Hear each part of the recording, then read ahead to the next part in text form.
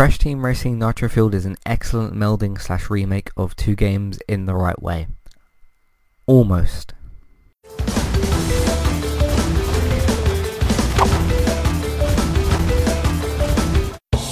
Fasten your seatbelts for a Beenox recreation!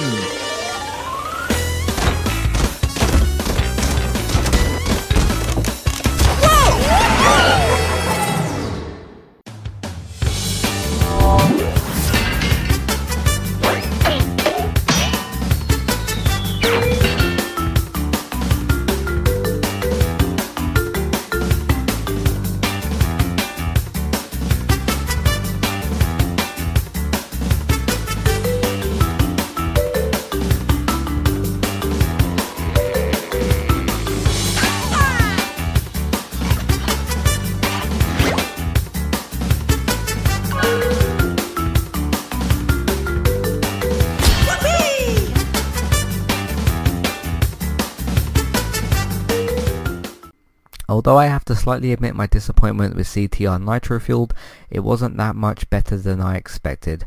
After finishing the main adventure mode and doing a fair few of the Grand Prix, I am only kinda happy with what I played. CTR Nitro Fueled fails to break away from one of its weakest points, rubber banding. For a remake of a game made for 2019, I don't feel that an older mechanic quite fits this at all, with modern games simply being different. In terms of animation, music, character designs and similar things, Beenox has absolutely nailed the visual and audio aspect of the game. Crash is still, well, lovable Crash, and the other characters are still very much themselves. Today's sponsor is Kualu. If you'd like to get started with a domain name and a website today, just click on the link in the show notes and that will take you over to Kualu to get started. They also have a live support chat system that you can use, which is in the bottom right hand corner. So get started with a new website and domain name today with Kualu.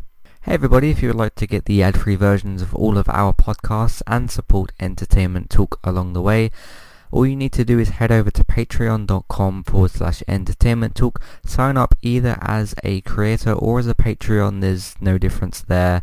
That's just the option for either becoming a creator now or just staying as a patron for the moment. And then all you need to do is support us at the $1 level tier. That will get you access to all of the ad-free podcasts that we've done in the past and get you access to all the ad-free podcasts in that month as well. So it's a great way to support us on Entertainment Talk and to get rid of the ads and get your ad-free podcasts. As always, thank you very much for listening. Back to the show. In terms of gameplay, CTR is simply going to be too much of a challenge for the average gamer. With such a huge emphasis on the drift mechanic, the game simply asks too much of you at times, and I can't stress this enough, especially in boss battles. CTR Nitro Fueled asks for too much from the player, sometimes to a shocking degree. The final boss battle with Nitrous Oxide was simply insane. From dropping multiple pickups, weapons, to some very extreme rubber banding.